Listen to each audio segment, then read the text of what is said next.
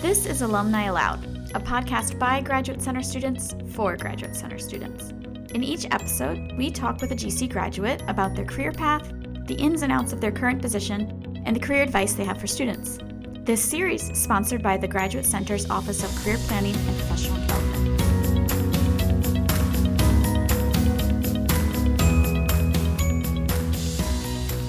I'm Carly Batiste, a PhD candidate in biological anthropology here at the Graduate Center. In this episode, we'll hear from Doctors Rachel Weintraub-Brevda, Sorana Belgrave, and Maria Strangis. Rachel received her PhD from the Graduate Center's psychology program in the Cognition, Brain, and Behavior subprogram. Maria got her PhD in the Ecology and Evolutionary Biology program, and Sorana earned her PhD in the Psychology program's Behavioral Neuroscience subfield. This panel was originally held in February 2021. At that time, Rachel was the Education and Outreach Program Manager at NYU Langone's Center for Cognitive Neurology.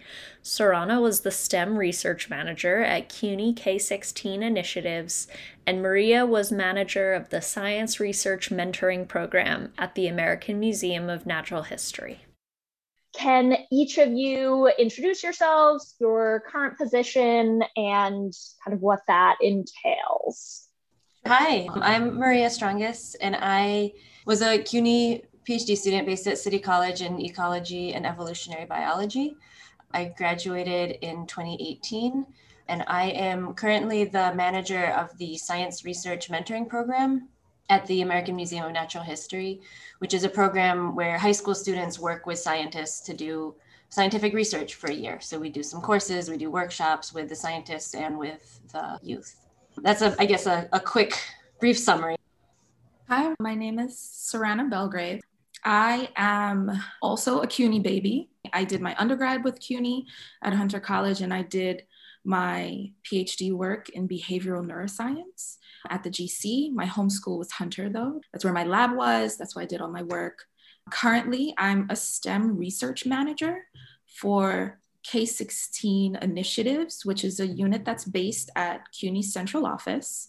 I run a program called STEM Research Academy that is geared towards giving high school students the opportunity to do research during the summer and to also take a College Now course during the spring. I also wear a couple of other hats. I teach introductory biology courses at Hunter College as well. Hi, I'm Rachel Weintraub-Brevda. I did my undergrad at Brooklyn College, and then I did my PhD at the Grad Center in Psychology and Cognition, Brain, and Behavior. I graduated in 2017, and I started working in administration and education. And so I was supporting grad students and postdocs who were doing their neuroscience degrees at NYU. And then just recently, I switched over to the Center for Cognitive Neurology, and I'm working on building the trainee community here as well. So working with clinician scientists now, as well as students and postdocs, and also doing some outreach. So working with people in the community to sort of expand our reach. So could each of you trace the path from the PhD to your current position? How did you land where you did? And did you initially want to go into academia or not? Sure. Just a little bit of background. I've been in research since about 2003. I worked in a research animal facility, worked in different labs, all in neuroscience, before I even applied to a PhD program. So by the time I finished my program, I was tired of bench work. I love it, still love it, but I needed a break. So I sort of did a jump in a completely different direction. I had a great bio foundation, but I also have a pretty significant psych foundation in terms of my content knowledge. So I was able to get a postdoc in a psychiatry department at Downstate Medical Center. And that was a huge learning experience for me, working directly with patients. That was sort of like my first step out of the PhD. Learned a lot. I loved it. But I learned that it's not necessarily a field that I wanted to continue in. So I stayed there for about 2 years. And then my next jump was into sort of higher admin, because throughout the course of my PhD, even to now, I love teaching. I started out as being required to teach for the PhD program, which was terrifying at first. And then I realized that I really enjoy it. Being in front of a classroom and engaging with students, I love it. So I decided to sort of go in that direction, since the market for full-time faculty positions is challenging. You know, in New York, it's almost kind of like trying to find a pink unicorn to find a full-time faculty position. So did higher admin, moving back into the CUNY world, into a slightly lower level position than where I am now, where I got my feet wet with higher admin, science, education, administration, and program management, which I found is something that I flourish in, specifically when it comes to bringing science to students and people that are not necessarily scientists. I really enjoy sort of sharing my spark with them. So yeah, that's where I am now. So I started in a position at CUNY at K16, helping to run a science fair that is a regional science fair in New York City that caters to high school students, as well as coordinating the program that I currently manage. So I've been there for about 3.5 years, and I love it. For me, I realized at some point during my PhD training that I didn't want to stay in academia in sort of the pure sense. Similar to Sarana, I realized that the lifestyle maybe wasn't for me. And so along with some friends, we put together this panel of people to talk about how they had a PhD but chose other fields. And so it kind of got me thinking about other opportunities that I might be interested in. Working at NYU in the Neuroscience Institute was my first job out of my PhD, and it was great. I realized that what I really liked to do was to help people figure out what they want to do as well. And, whether that's academia or consulting or working with students. And I was there for a few years. It was really great. And I learned a lot. And what I learned was that there are all these transferable skills that we have that we get during our training and that we hone during our training and PhD. So being able to prioritize different projects, being able to eloquently write an email. So all of these skills that I feel like I developed during my PhD training, I thought were really helpful in my career trajectory. Now I switched over to a more clinical department where I work with both clinician scientists and basic science researchers interested in Alzheimer's disease and other dementias. And I do a lot of grant writing, which is also something, you develop during grad school. So all in all, I would say figuring out the transferable skills during grad school and seeing what sort of makes you happy, as Sarana said, where your happy place is. So I entered the PhD not sure that I wanted to go into an academic career, but also not completely decided on what I did want to do. So before going into the PhD, I had been working as an after-school teacher for 5th and 6th graders for a couple of years and knew that I liked that, but wanted to kind of explore other things. And then during my PhD, I really found myself being drawn to outreach opportunities and to teaching opportunities and to like all these little side things. And I liked the research that I was doing and was really enjoying many aspects of that research, but also found that there was something that wasn't satisfied in the research and that I really kept looking for these other paths on the side. And what I really liked about the research was coming up with cool new ideas and the autonomy that I had to pursue them and all of that. And I made my way through the more technical things, but it wasn't where I got that spark that Sarana mentioned. And so I found that I kept doing these volunteering for the New York Academy of Sciences and volunteering for this and doing that. And at some point I was part of a group that started up a Women in Science group at City College. And that I felt like matched a lot of my interests. And I started up a Women in Science mentoring program within that. I think that helped me really solidify that was the kind of work that I was interested in doing. So that led me in a clearer path than I had before into my current job, which when I finished, before I finished my PhD, I started this job and overlapped for a couple months, which was chaos. I don't recommend if you can avoid that. It's a nice problem to have, but it was exhausting. But yeah, so building up some of the research skills and the collaboration skills and understanding the importance of a lot of these technical sides, but also finding that I really, really enjoyed that outreach component. Great. And what did the job search process and interview process look like for each of you? Where did you find these positions? How did you approach tailoring your documents? And how did you navigate that whole job search and interviewing process? So as I said, I overlapped, which I was very fortunate and felt very lucky to be able to have that opportunity. And I initially heard of this job that I have now first through word of mouth. And then that led me to the museum, the American Museum of Natural History's website, and I found the applications there. But first somebody told me about it because it was actually a couple of months before I was getting really serious about my job search. So that was great. And the position, it required a PhD, and then it required all this knowledge of mentoring and science education, which even though that wasn't my research focus, those were the things I had been doing on the side. In the interview process, I had a phone interview, I had a Skype interview, and then I had a 4-hour in-person interview where I met with a lot of people. So that was the interview process for my current position. So as I was sort of nearing the end of my PhD, I actually had a baby while I was writing my dissertation. So, thinking about juggling lots of things. And there was a lot of sleepless nights in writing my dissertation. And so I kind of tried to juggle writing my dissertation while also looking for a job because I wanted to work and have a paycheck. And so I looked everywhere. There was word of mouth. I actually found my job through Indeed. I looked at different groups I was a part of to see if anyone had posted. I really tried to search for lots of different things. I knew what core things I was interested in, but in terms of where I was working, I was open to different possibilities, which I think is also, for me, was important. I think that's good to keep an open mind because you don't really know always what you're interested in doing. I interviewed at a few different places to get a sense of also what I was looking for to really hone it down. For NYU, there was a phone interview, and then there was a half day or full day marathon of meeting lots of people and interviewing with lots of different people.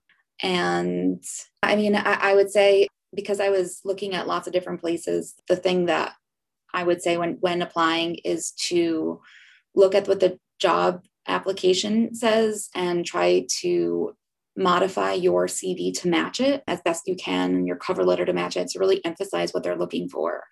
And so for me, I can say that similar, I think, to Maria, a lot of my side projects were what got me this job. So I know that my boss had said that she was really excited by the fact that I put together this panel of people who had a PhD that went on to do other things, because that was similar to what I would be doing in the current position.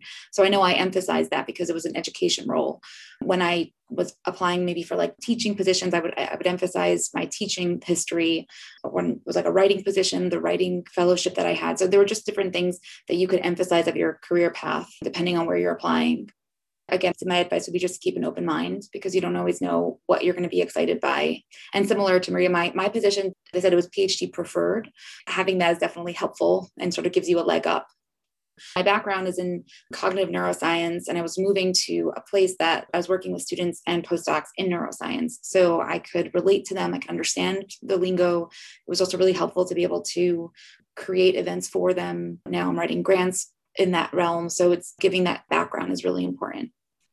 So I utilized 2 paths. The first job that I had out of my PhD at Downstate was through my network. I ended up reaching out to some of the other people in my cohort, and I let them know that I was on the hunt for a position and I was ready. And one of my cohort members was part of this team and referred me to the person who would be my boss. So that interview process involved a phone interview and then a follow-up in-person interview, which was followed by another one. So I had a one-on-one with my immediate supervisor, and then I met the team. So that was pretty standard. I used my CV in that process. And since it was a referral, I think a lot of that initial filtration process that a lot of CVs and resumes go through, I was able to sort of hop over it, which was a benefit. So I am a big, big advocate for pulling on your network. If you know people in your field, or you have met people at conferences, or you are familiar with people who know other people, there's no harm in asking. And I've learned that throughout the course of my career trajectory. It's a closed mouth does not get fed. Ask. So I've held on to that. But pulling on my network was something that I lean on all the time. For my current position, I went through the traditional interview process, very much like you did, Rachel. I found my position through an online platform, the RF CUNY job listings. I also had set up alerts on a lot of other platforms that would alert me to jobs that fit a specific description or had key vocabulary in the title so that I could apply to those. I also was very, I guess, regimented in the way I was doing it. I set up folders with different versions of cover letters and different versions of my CV, or if a resume was necessary, to do much of what Maria and Rachel spoke about, tailoring what you were presenting or selling yourself with your experience, with certain things highlighted or emphasized based on what the position was. And something that I learned a little late in the game, but I implemented, was not only trying to tailor your cover letter and your statement of purpose or these sorts of narratives that you submit. Also, it's really key to include the vocabulary that is used in the job descriptions, because there are certain things, certain terminology, certain jargon that are very specific to the positions. And if it's relevant to your experience, absolutely include that exact verbiage, because there are some places that actually use computer tech to screen. You want yours to ping. So including those is something that's really important. The interview process for my position was sort of panel style. I came in after a phone interview and met with all the people that I would be working with. That was the general style of it. I just want to echo and to amplify what Sarana was just saying about using your network. One of the greatest pieces of advice that I got when I was starting to really think deeply about what came next for me was, when you figure out what you want to do, make sure that everybody around you knows it. Because if they just know what you're looking for, they might happen upon it randomly and just send it on to you. And you can do the same for other people as well and really build those connections. But just tell people, if you know what you want to do, or if you have an idea of what you want to do, let people know. And then using your network in all kinds of ways. I didn't mention, but when I was in the interview process, I also leaned on my network a lot to try and understand what this job really was. Because, job postings are short. They don't tell you everything. So I leaned on people that I knew that already worked at the museum so that I could highlight the things that I had done that were relevant. And sometimes it feels like cheating to lean on your networks. And it is an inequitable thing. It is a problem.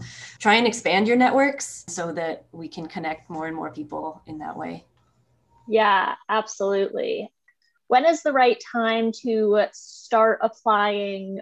How do you gauge when you should start the job search and writing up, but also looking to something in the future?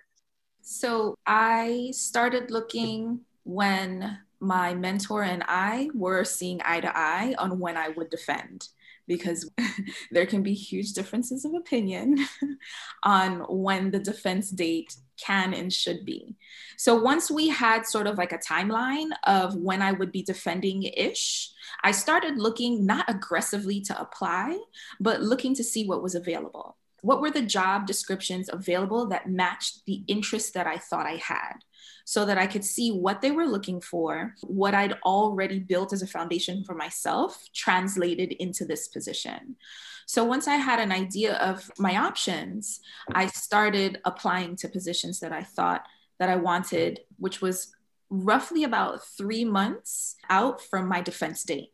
Something that I learned, which was sort of a hard lesson, but it's a necessary lesson, is that it is not easy. And having stick-to-itiveness and persistence is absolutely necessary. Not to say that I was positive the entire time, but I kept at it. I maybe applied to 50 or 60 positions, to be quite honest. And there were weeks where I was like, I'm doing this. I have my 20-ounce coffee with an extra espresso shot, and I'm gonna get a ton of these out, and I did. But then there were weeks that had lulls, because I just didn't have the mental real estate to do it. But you cycle back and you keep doing it. So over the course of those 3 to 4 months, For me, I gave birth in April and I defended in September. And it was an interesting time. And I think back on that time and I kind of set myself a schedule where I would apply for a job a day. I needed to put myself on a schedule because you have those times when you're just feeling very dejected. And so for me, my process was to just, send something out. So, I could check it off my box that I did that for that day. But there were lots of things that came, opportunities that happened because of that. So find the process that works for you. It won't be the same as it is for other people, but to find something that works for you, I think is really critical.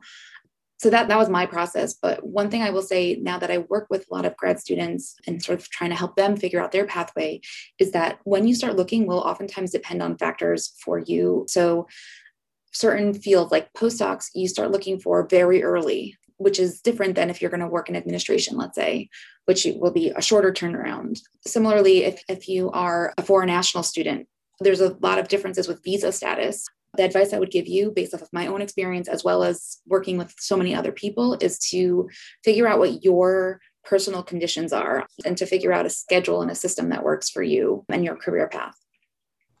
I'll just add a little piece, which is that something that surprised me was that, a lot of academic positions and postdocs, there are deadlines associated with them. A lot of jobs not in academia, if you see it, you apply. So this strategy that Saran is talking about of having resumes ready, having CVs ready is a really powerful one because you don't know how long that's going to be up.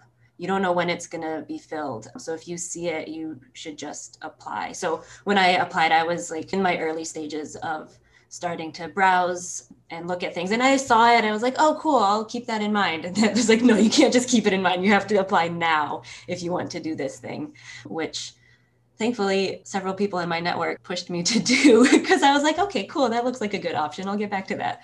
That's not how it works. Yeah, you got to go for it. Definitely.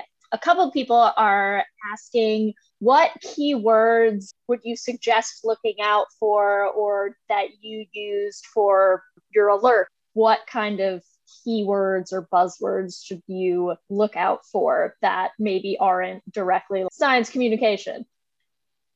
Think about what your field is or the bigger sort of umbrella area that you're looking for and read a few descriptions so that you see what sort of jargon is relevant currently, because the jargon will change over the years depending on what's current and what's important at that time and what the current initiatives are at that time, especially if you're looking at outreach and very student or pedagogy or workshop program-based things, it changes. So do a bit of the homework first before you try to identify exactly which terms you're going to use. The ones that I currently use are STEM advocacy, program development, curriculum development, program implementation. These sorts of things describe the things that I do and the things that I like. So they'll most likely be included in positions in terms of the skills needed or the expectations for that position. So that's how I would frame thinking about what sort of verbiage you're using. And honestly, be old school about it. Make a list. You can sit and think about it, but as you move through the world, you talk to people, you go to conferences, you attend classes, you read articles, you listen to the news or current events or podcasts. Keep some sort of list and you add to it so that when you're in the moment, pulling together the resume or tailoring it or customizing it, you have this resource that you've built for yourself over time to lean on, because sometimes in the moment, it's difficult. Make a cheat sheet for yourself. And I think there are the words that you search on Indeed or things like that, which I think this list that Saran is talking about is ideal for that. And then there's what words you put in your resume, because there are a lot of companies that use these resume screeners. And I think that those words, they're based on the job description. So read the job description really carefully. If they keep using that word mentorship, put mentorship on your resume. If they keep using mentoring, put it as mentoring, even at that level. I think, education was definitely there. I think in thinking about the type of job that you want, the words will kind of come to you and you'll start searching them just because it's what you're looking at your own history and your own resume. And you're like, oh, I really like writing or something like that, and advocacy. And so I think the words, it will come naturally to you when you're kind of looking through your own resume, the things that you enjoy doing. But yeah, they do change over time. So I would definitely recommend sort of updating them. The other thing I would add is that as much as I did use keywords in the search, I also really loved expanding my network by just randomly connecting with people on LinkedIn. And the reason why I did that was I would message and say, oh, we have this in common. But I also did it with people I didn't have things in common with because they post for their position. So if I had an opening at my department, I would share it because I want someone to join my team, right? And so if I'm interested in a certain field, I would start connecting with those people who are in that field because I would want to see when they're posting something. And so that would be my recommendation. It is true that you can search like on Indeed. As I mentioned, I got my job, but I also think that you can use LinkedIn in a really good way to connect with people who might be posting things that you might be interested in. Yeah, absolutely. Kind of about the non-research related activities that you guys were talking about. Did you do any more structured stuff like internships or anything? Or how did you find these other gigs? Because it sounds like a lot of you are saying that it was kind of those things that really got you the job. So how did you find those opportunities and fit that in with the rest of the PhD experience? There were a few different things that I did outside of my general research. The first one was, I mentioned before, I put together some friends, a panel of people to talk about their career paths after they graduated. So similar to what we're doing now.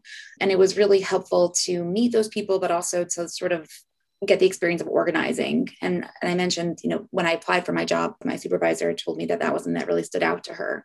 So that was informal. It was just something that we did sort of on our own. And so you could have those opportunities that you could create. I also volunteered in mental health settings because for me, when I was working in the lab, it was just kind of isolating at times. And so I wanted to feel like I was giving back. And so I started volunteering with a mobile crisis team. And I just tried to find different ways of working with people in a clinical setting. And I think that has been really helpful in my current position where I work in a clinical department, and that really stood out to them.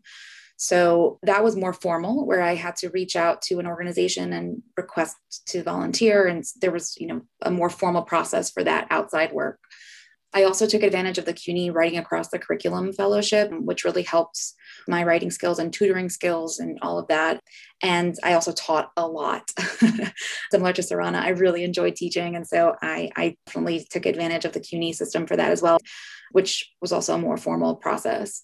So I would say there was a mix, I think, of formal and informal opportunities that I tried to take advantage of during graduate school to see what other things I might be interested in. And all of those, not only do they help shape what I'm interested in, but they also sort of gave me that leg up in different environments. Yeah, I did a lot on this side. And part of that was because my advisor was really supportive of that. And I know that if your advisor is not supportive of you doing extra things on this side, that can be really, really tough. There are ways around that, but I know that makes it a lot harder.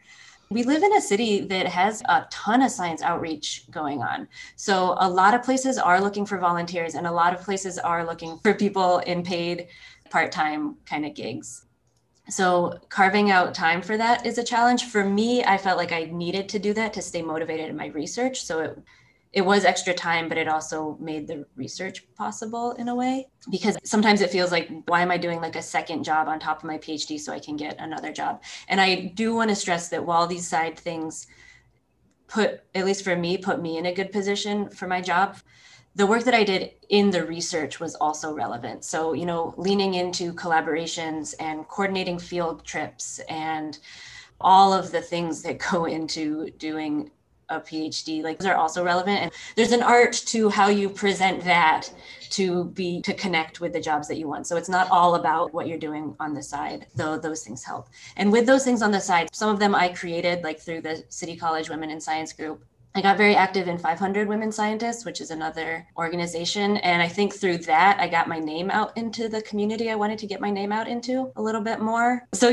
finding things that you care about and enjoy, and then finding the things that you care about and enjoy, and then doing those things in a way that makes you better at them, because that puts you then in a position to get better jobs doing the things that you enjoy. So recognizing that I like this, but I also want to be good at this thing that I like and following that path. I just wanted to add a little bit to what both Maria and Rachel were saying. Something that I found useful, because when you're doing a PhD, time is so valuable. You devote so much time to actually doing the research, doing coursework, reading.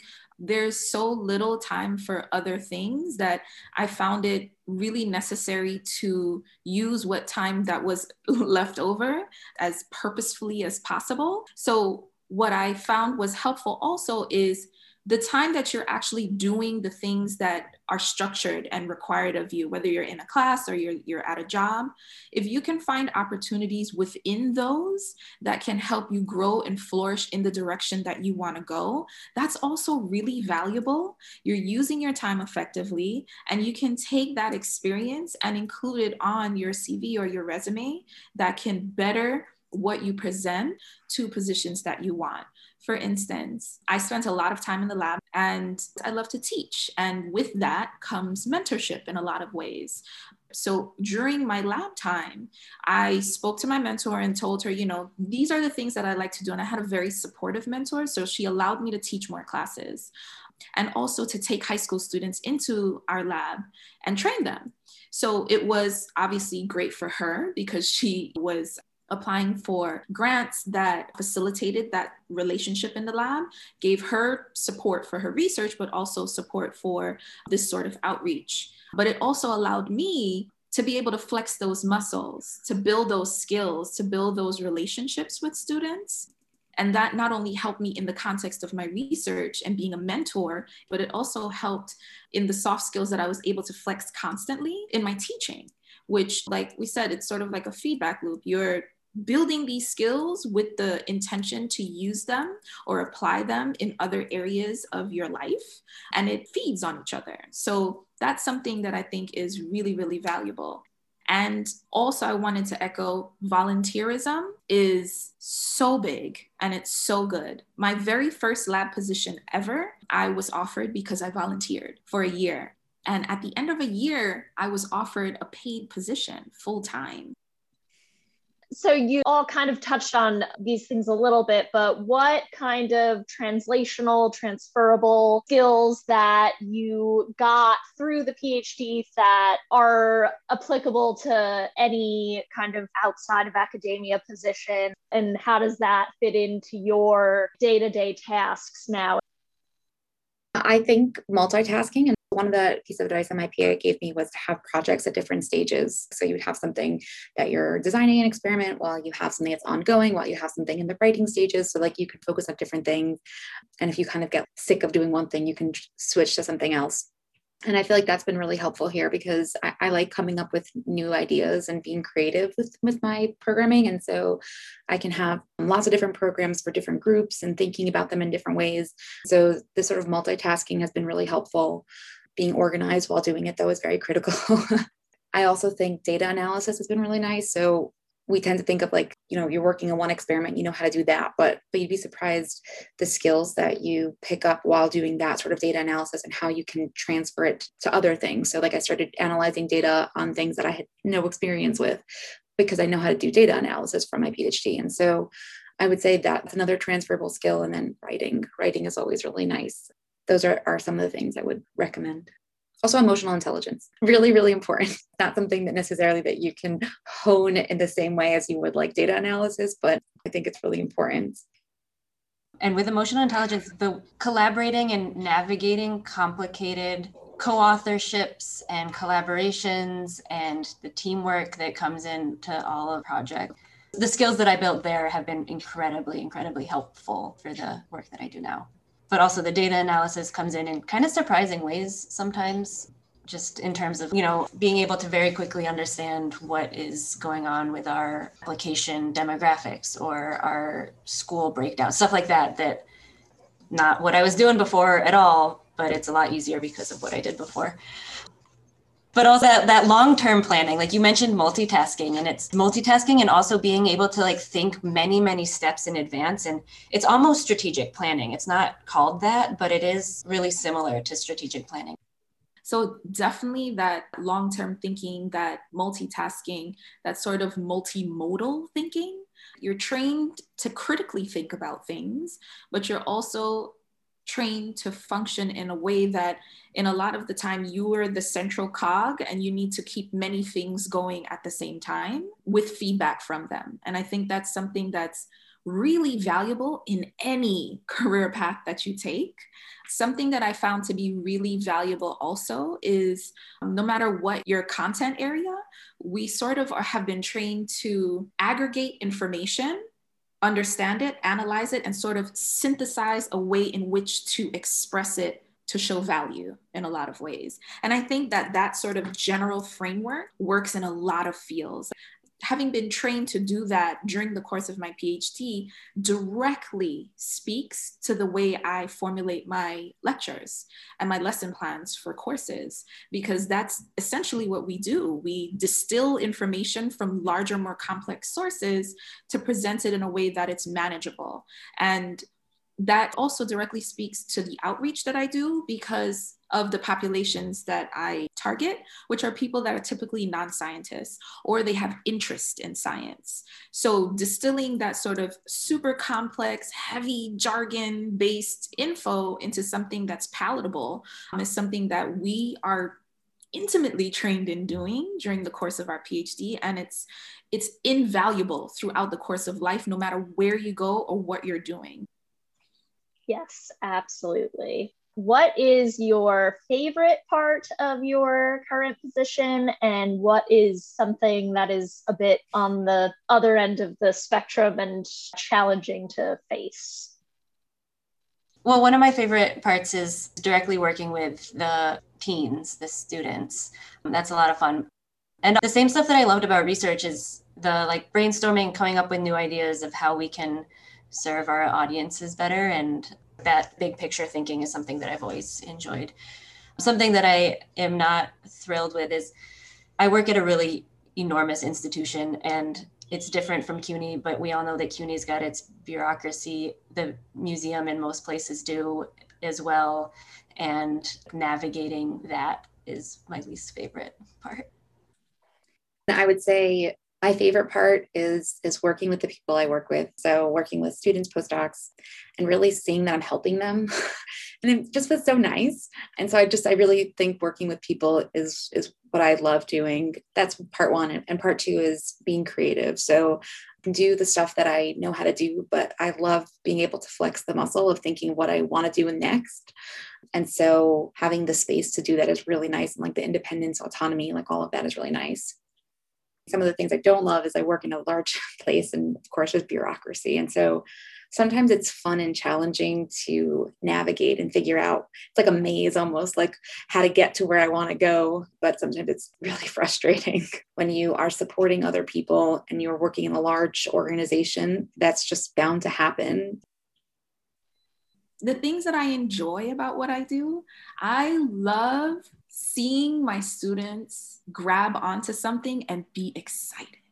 Like I live for it. When there's a student that comes up to me and says, I did such and such, and I went into the field and oh my God, and I touched a worm. It was nasty, but it was great. Like I live for those moments. That's literally my fuel to get through the not so savory bits. So that student interaction, that student rapport, that relationship you build with them, absolutely love it. That's one of my favorite things. And also the second part of it is similar to Rachel in being able to flex creativity. So I am regimented in many ways. As a trained scientist, you have to be, but I love being a creative, not just being creative, but a creative person. So I get to pull some of that into the way I teach, the way I present information. I'm able to pull that creativity in to the way I design programs and curriculum and present it to grab the attention of perhaps a grantor, a funder. So that aspect of being a creative in the position that I am now is also deeply satisfying. How did you approach talking to your advisor or other mentors that you've had in academia about leaving academia, it sounds like a lot of you had supportive mentors. If someone maybe is anxious about that conversation, how to navigate that critical relationship with your advisor or find mentors outside to support you. So my mentor found out that I didn't want to stay in academia in an event very much like this one. It was one where I was attending about non-traditional use of a PhD.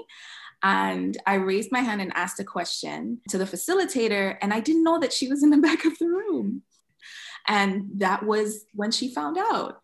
Not the ideal, but we had a conversation later about it. And I expressed to her the things that I expressed to you guys, where my passions were, where my interests were. And I guess in my expression of what I wanted to do and what she's seen me do, because, you know, a PhD advisor is someone in a unique position in your life. You've been with this person for 5 years or more, so they know you. So she understood and she supported me. I did look for external mentors, not to replace, but to add to my network of people. And I was able to do that by just looking for people that were in positions that I eventually saw myself in, way down the line, people that were directors of programs or directors of research centers. And I reached out, just like what Maria and Rachel were saying, reaching out on LinkedIn to these people. And I was able to get informational interview. People love to talk. That's why we get to come to these panels. And if you show the interest, they'll talk to you if they have the time. So I was able to build up my network in that way. This completely depends on your relationship with your advisor, but if it's possible, work it in early and in small steps, maybe of like, I'm thinking about these other things, kind of building it up. I will say on the informational interviews, definitely come prepared to those. Have a list of questions that you want to ask. You know, do your research. What does that person actually do? Don't come in and just say like, so talk to me. Make it a little bit more structured. Yeah, just to add to my own experience, my PI was really understanding. I did not put it in small steps. It was kind of that meeting where I was just like, this is what I'm thinking. And I sort of laid out the reasons why I didn't want to stay in academia, at least in the pure sense, because I still think of myself as working in sort of academia because I work with students and postdocs, but, not having my own lab. And she was very supportive, and it was very helpful to have that conversation and to know that I can sort of bounce back. Because, you could talk to people in your life, but to have someone that you really respect their opinion also can help you. So it's actually a really good conversation. But of course, like Maria said, it very much depends on the relationship that you have with your PI, and only you would know that. But I would definitely recommend thinking about how to approach it. The other thing I would say, I think making sure that you have people that you could reach out to for different things is really important to sort of expand your reach, but also understand that you can't get everything from the same person. You can go to your PI for certain types of help, but you're going to need other people. So you might want someone for emotional support. You might want someone to write you letters of recommendation. You might want someone to give you access to opportunities. You want to expand your network to diversify it enough that you can get these different things.